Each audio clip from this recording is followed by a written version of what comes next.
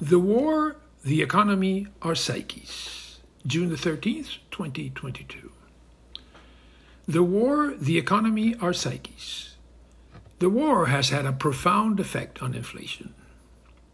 One is the obvious impact that sanctions on Russia have had on the energy markets, with shortages raising prices everywhere. Another is the lingering supply chain snarls generated by the pandemic, now worsened by the conflict. And then there's the enormous effect on our psyches, the corrosive effect of seeing the count of dead people grow, buildings destroyed, lives wrecked. When will it end? How much more pain will be inflicted?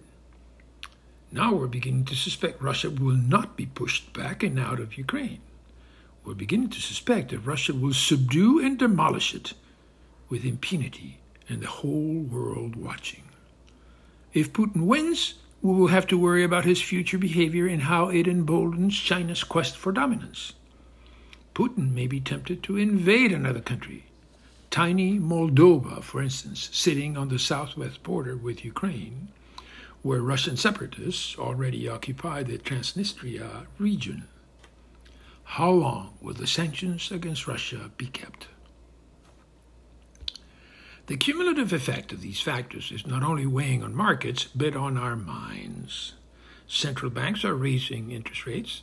Companies' forecasts for earnings are decreasing while the price of stocks plummet and plummet. Uncertainty and more uncertainty.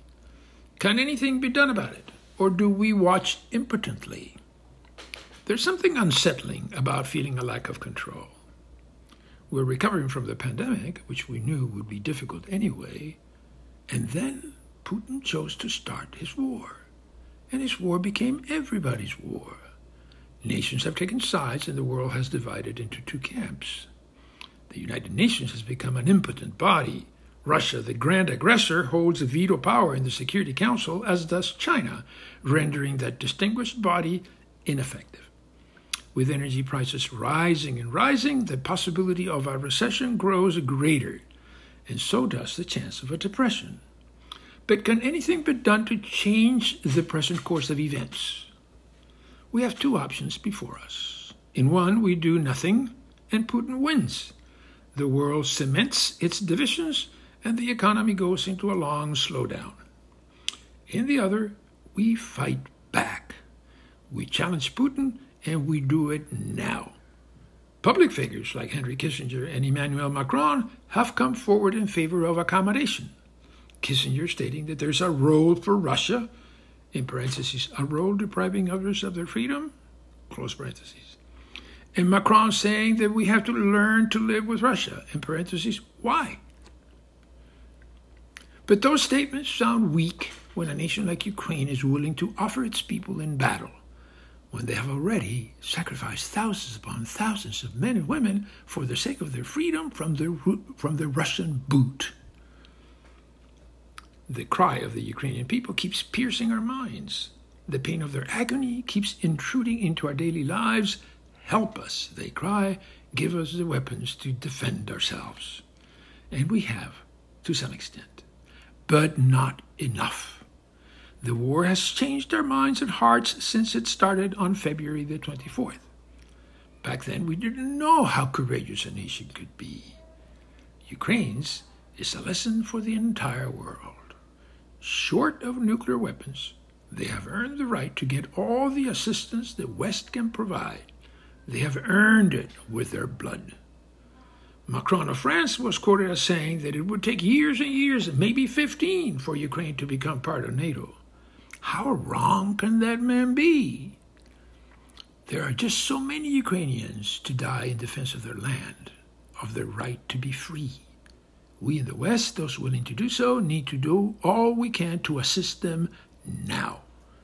History will record which nations chose not to help. But that's for them and their conscience to settle. For now, it's those willing to go all out that need to step forward and make a full commitment to the freedom of Ukraine. And that means a willingness to challenge Putin. If Ukraine falls, even though they got all the help we could give them, so be it. But our consciences will be at peace. That in the hour of need, we didn't cringe or surrender to our fears, but stepped front and gave our full support to our courageous people. Ukraine's fight is telling the world, this is what is needed to step up and say, we are free. While Russians and Chinese and the rest of the subjugated people in our world watch with admiration, envy, and remorse.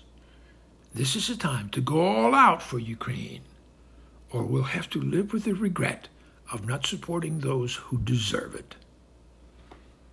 Oscar Valdez, Valdez with an S, oscarvaldez.net, also on medium.com, anchor.fm, Buzzsprout, Apple, and Google Podcasts. Thank you and good night.